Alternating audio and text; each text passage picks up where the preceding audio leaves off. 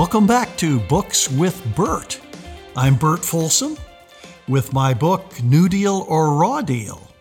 And the title of today's podcast is What Historians Won't Tell You About the First System of Welfare Under Franklin Roosevelt. But before we get to today's episode, I want to remind you that if you like my podcasts and you want to learn more wonderful and forgotten stories in American history, don't forget to rate and review my podcast on Spotify, iTunes, or wherever you get podcasts. It really helps. And don't forget to share with your friends and family too. In the Great Depression, unemployment hit 25% under Presidents Roosevelt and Hoover. And in 1932, Congress passed the first federal welfare program in American history to get money to hungry Americans. For most historians, such federal spending was not only justified, but was a wonderful use of tax dollars. The unemployed are hungry. Let's get them cash to buy food. That's what the historians say. But there is much more to the federal welfare story.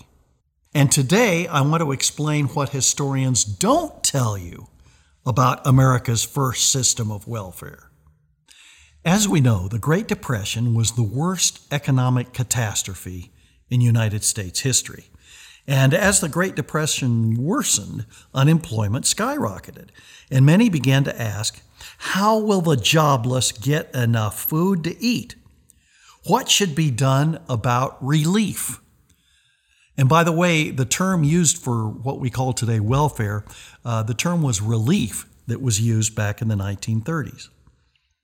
Now, throughout American history, right from the start, charity had been a state and local function.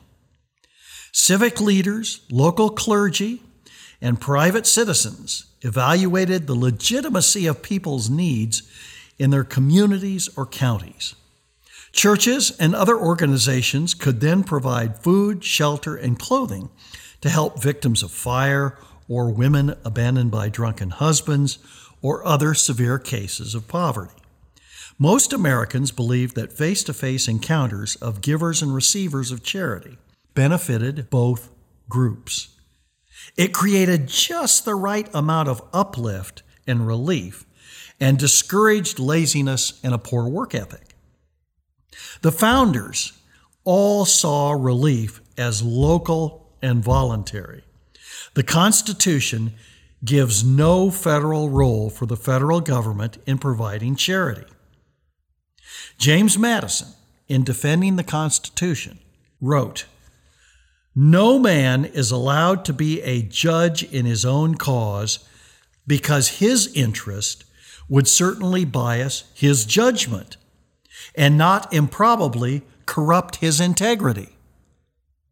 In other words, if relief and other areas were made functions of the federal government, the process would become politicized and politicians and deadbeats would conspire to trade votes for food. As Madison also asked, what are the different classes of legislators but advocates and parties to the causes which they determine? In the 1800s, this is very early in U.S. history, voluntary organizations such as the Red Cross and the Salvation Army were formed to give food, shelter, clothing, and spiritual help to individuals and groups that faced crises. Sometimes, of course, Congress was tempted to play politics with relief, but they rarely did so. The constitutional view of relief, however, would strongly be challenged in the 1930s under the Great Depression. In a way, if you think about this discussion, should we have federal aid for relief? It's a contradiction in thinking. If the government programs such as the Smoot-Hawley tariff and the Federal Reserve raising interest rates help spark the Great Depression, is government spending likely to be the cure?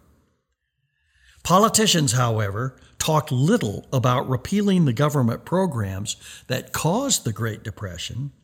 Instead, the politicians talked about bringing federal tax dollars into their states. The law that brought the federal government into the relief business was called the Emergency Relief and Construction Act of 1932. Under this act, Congress made $300 million, which is comparable to at least $4 billion today, available to states whose governors and public officials requested help. Technically, this money was to be a loan, but most believed, as Senator Robert Wagner of New York predicted, quote, that the repayment would never take place, so that in effect, the $300 million, if we look at it realistically, was a gift to the states, end quote. Most governors seem to have accepted Senator Wagner's public invitation. They began a frantic scramble to get as much of the $300 million as they could. Granted, some states had more people and greater problems than other states, but the formula of allowing states to request funds if they would submit evidence of needs was a system that invited abuse. All states had high unemployment, and all governors could show ample evidence of many thousands of ill-fed citizens. Many governors therefore rushed to claim as much cash as they could. Every federal dollar a governor could get into his state meant that private citizens within that state did not have to pay out of their own pockets for that welfare. That helps explain the frequent imbalance between the population of a state and the amount of federal aid it received. Because some small states got large amounts of aid, some large states got smaller amounts of aid. The most flagrant example of abuse in federal relief was the state of Illinois, which was able to secure over $55 million, or almost 20% of the entire $300 million. Illinois' huge sum was more than that of New York, Texas, and California combined. In fact, Illinois and Pennsylvania received almost 1/3 of all of the $300 million. Or put another way, Illinois' huge sum was more than that of the combined amount received by more than half of the states in the United States. So right away, we have an imbalance with a disproportionate amount of money going to key political states like Illinois, which Roosevelt wanted to carry in 1936. Interestingly, Massachusetts, a smaller but almost comparable state to Illinois in population, neither asked for nor received any federal money. Zero. Boston and many other parts of Massachusetts had serious needs for relief, but Massachusetts Governor Joseph Ely and other state officials still believed that relief should be a local and state function. That's what the Constitution intended. Ely and the leaders of Massachusetts constantly worked to raise local money for local needs. A statewide unemployment drive, for example, raised over $3 million. The Boston Civic Symphony repeatedly gave concerts to benefit the jobless. Boston College and Holy Cross played an exhibition football game for charity in 1931. A benefit wrestling match at Boston Garden supplied $5,000 for local needs. City officials helped Mayor James Curley of Boston raise a remarkable $2.5 million. That would be about $40 million today. From city employees. Even the city school teachers donated 2% of their salaries for 6 months in 1931 to feed the poor. Historian Charles Trout, who studied Boston's amazing efforts to meet local needs, wrote, quote, "No major city assisted so high a percentage of its jobless as Boston did in the early 1930s. 5 other states, mostly in New England, joined Massachusetts. They raised money locally and took none of the $300 million offered under the Emergency Act. In effect, what that meant was that Massachusetts not only paid for all of its own relief, but for part of Illinois' relief as well. That is a critical point, and I need to say it again. Massachusetts not only paid for all of its own relief, but for part of Illinois as well. The $300 million in government money was largely raised by taxes on businesses and personal income, and also taxes on cars, cigarettes, and movie tickets. Most adults in Massachusetts were forced to contribute some of this federal tax revenue. But many also paid local and state taxes to feed the unemployed within the borders of Massachusetts. Thus, the people of Massachusetts were taxed twice.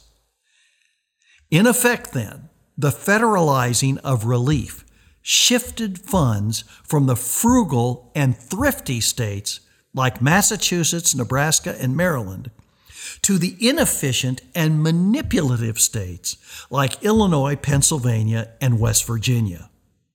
The Emergency Relief Act passed under President Hoover very late in his administration.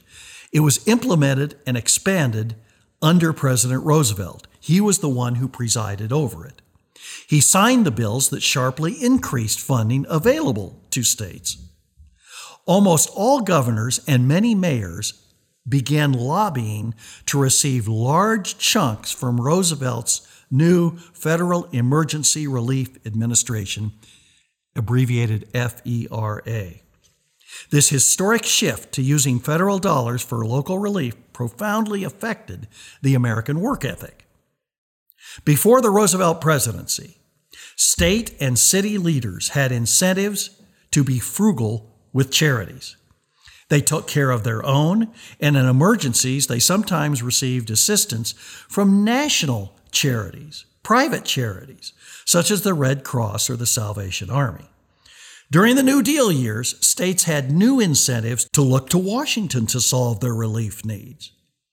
In fact, they had incentives to do a poor job raising local funds and then exaggerate their needs.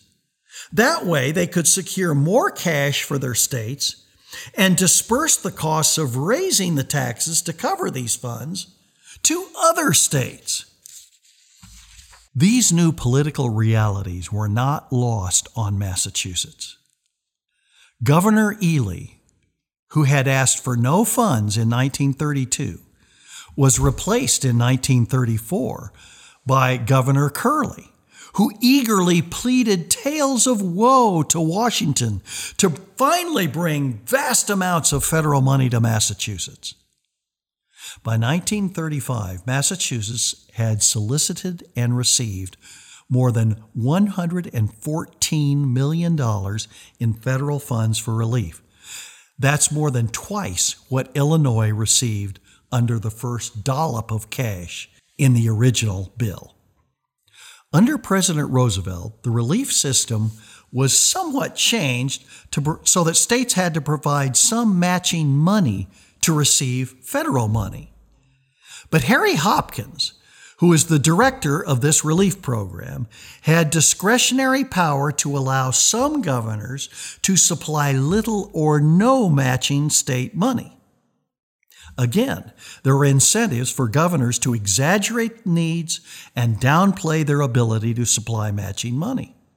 Such a system tended to make liars out of everyone. Governors and mayors would shed abundant tears, telling Hopkins and Roosevelt of their financial hardships. Hopkins and Roosevelt then listened and pretended to disperse FERA money solely on the basis of need and not on any political considerations. Professors Jim Couch and William Shugart studied New Deal relief in detail, and concluded that poor states often had to contribute more state funding for their relief than did richer states. Tennessee, for example, had to contribute 1/3 of its total funding for relief. But richer Pennsylvania had to supply only 1/10 of its total funding. The key point here is that Tennessee, as part of the Solid South, was a safe Democrat state. Pennsylvania, however, went for Hoover in 1932, and Roosevelt wanted to lure it into the Democratic fold in 1936. Joseph Ely, now the former governor of Massachusetts, watched this new trend with dismay. He said, quote, "Whatever the justification for relief, the fact remains that the way in which it has been used makes it the greatest political asset on the practical side of party politics ever held by any administration." Another problem with federal relief was that it encouraged those who could not find work to give up trying. Relief was no longer received from local charities, where local officials could be hands-on in assessing real need. Relief now came from Washington, and if some people abused the system, it cost local citizens very little to let it continue. Governor Ely was sad to see such a change of attitude, even in his state of Massachusetts. And he said, and I quote, "To be on relief for a few months was a boon to be extended by a great government to a patient people. But to be told that you are to be on relief for the rest of your days is to destroy the hope and therefore the morale of the people." End quote. Ely observed that, quote, "Millions of men and women have come to believe that there is no hope for them except on a government payroll." In the state of Connecticut, Governor Wilbur Cross, like Governor Ely next door, asked for no tax dollars for relief under the original 1932 appropriation. However, once Governor Cross saw the new political system under Franklin Roosevelt in the New Deal, Cross decided to pursue federal dollars. He said, and I quote, "I recall the excitement occasioned by the first federal grant from Harry Hopkins for more than $850,000 in relief." End quote. He went on to say, quote, "This was but the beginning of monthly grants." Once the federal faucet had been turned on, Governor Cross decided to increase the flow and run again for governor of Connecticut. Republicans, however, challenged Governor Cross and the new system of relief.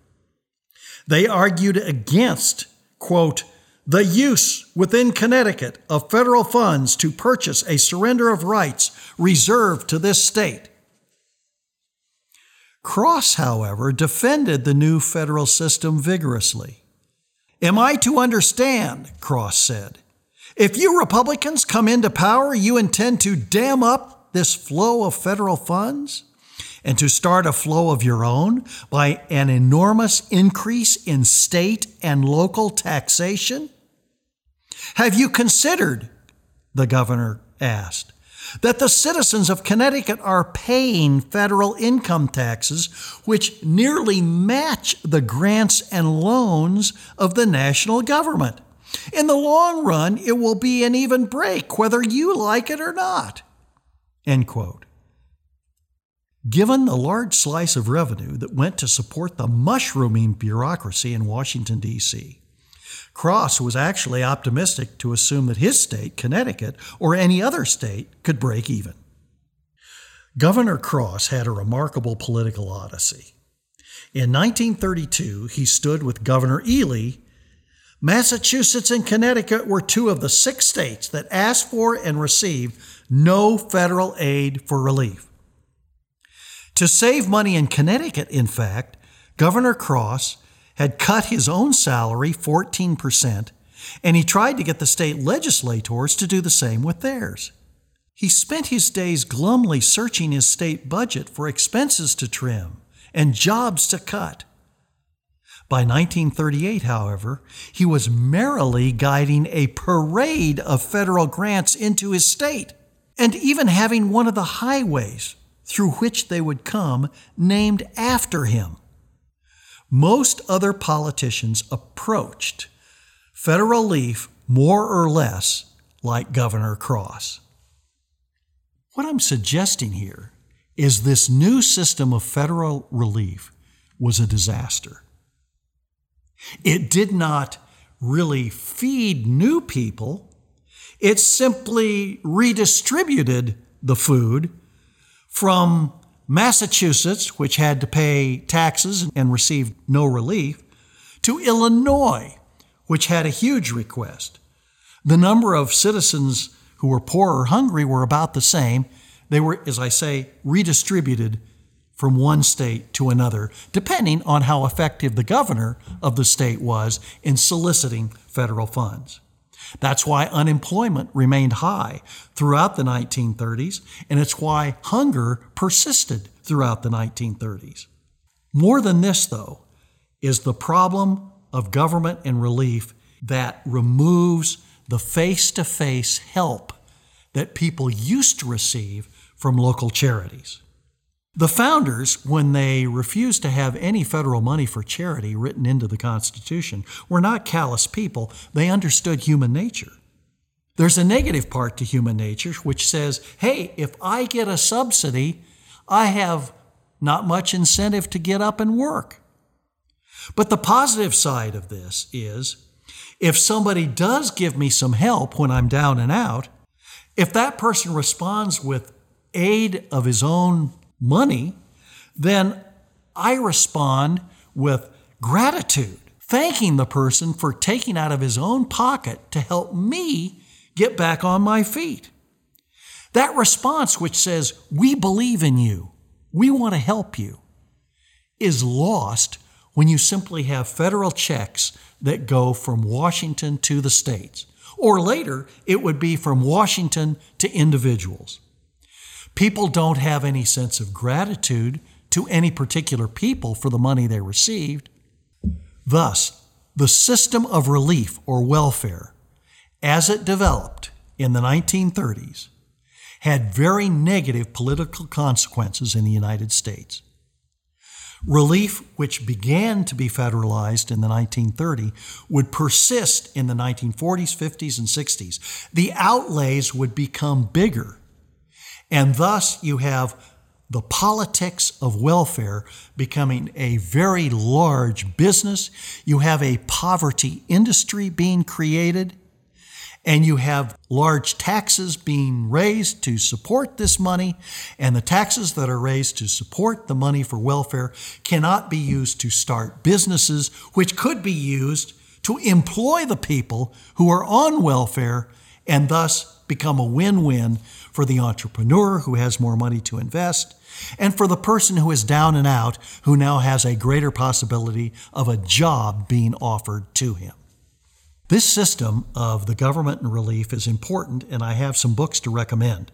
I talked about Boston and how Boston was a remarkable city in supporting the welfare of that city without seeking federal help. The book on this that's very good is by Charles Trout, and it's entitled Boston, the Great Depression and the New Deal. Another book that I cited and want to talk about here is Jim Crouch and William Shugart's book, The Political Economy of the New Deal. Finally, I found very helpful the book by Governor Joseph Ely. He received no welfare in his state. He finally stepped down as governor. He wrote a book called The American Dream. And that concludes today's episode of Books with Bert. Thank you all for listening. Be sure to subscribe and rate my podcast on Spotify, iTunes, or any other place where you get podcasts so you don't miss future episodes. And if you liked today's episode and you want to find more content to fill your heart with love for America and conservative ideas, be sure to check out YAF.org. The conservative movement starts here. Until next time, keep reading.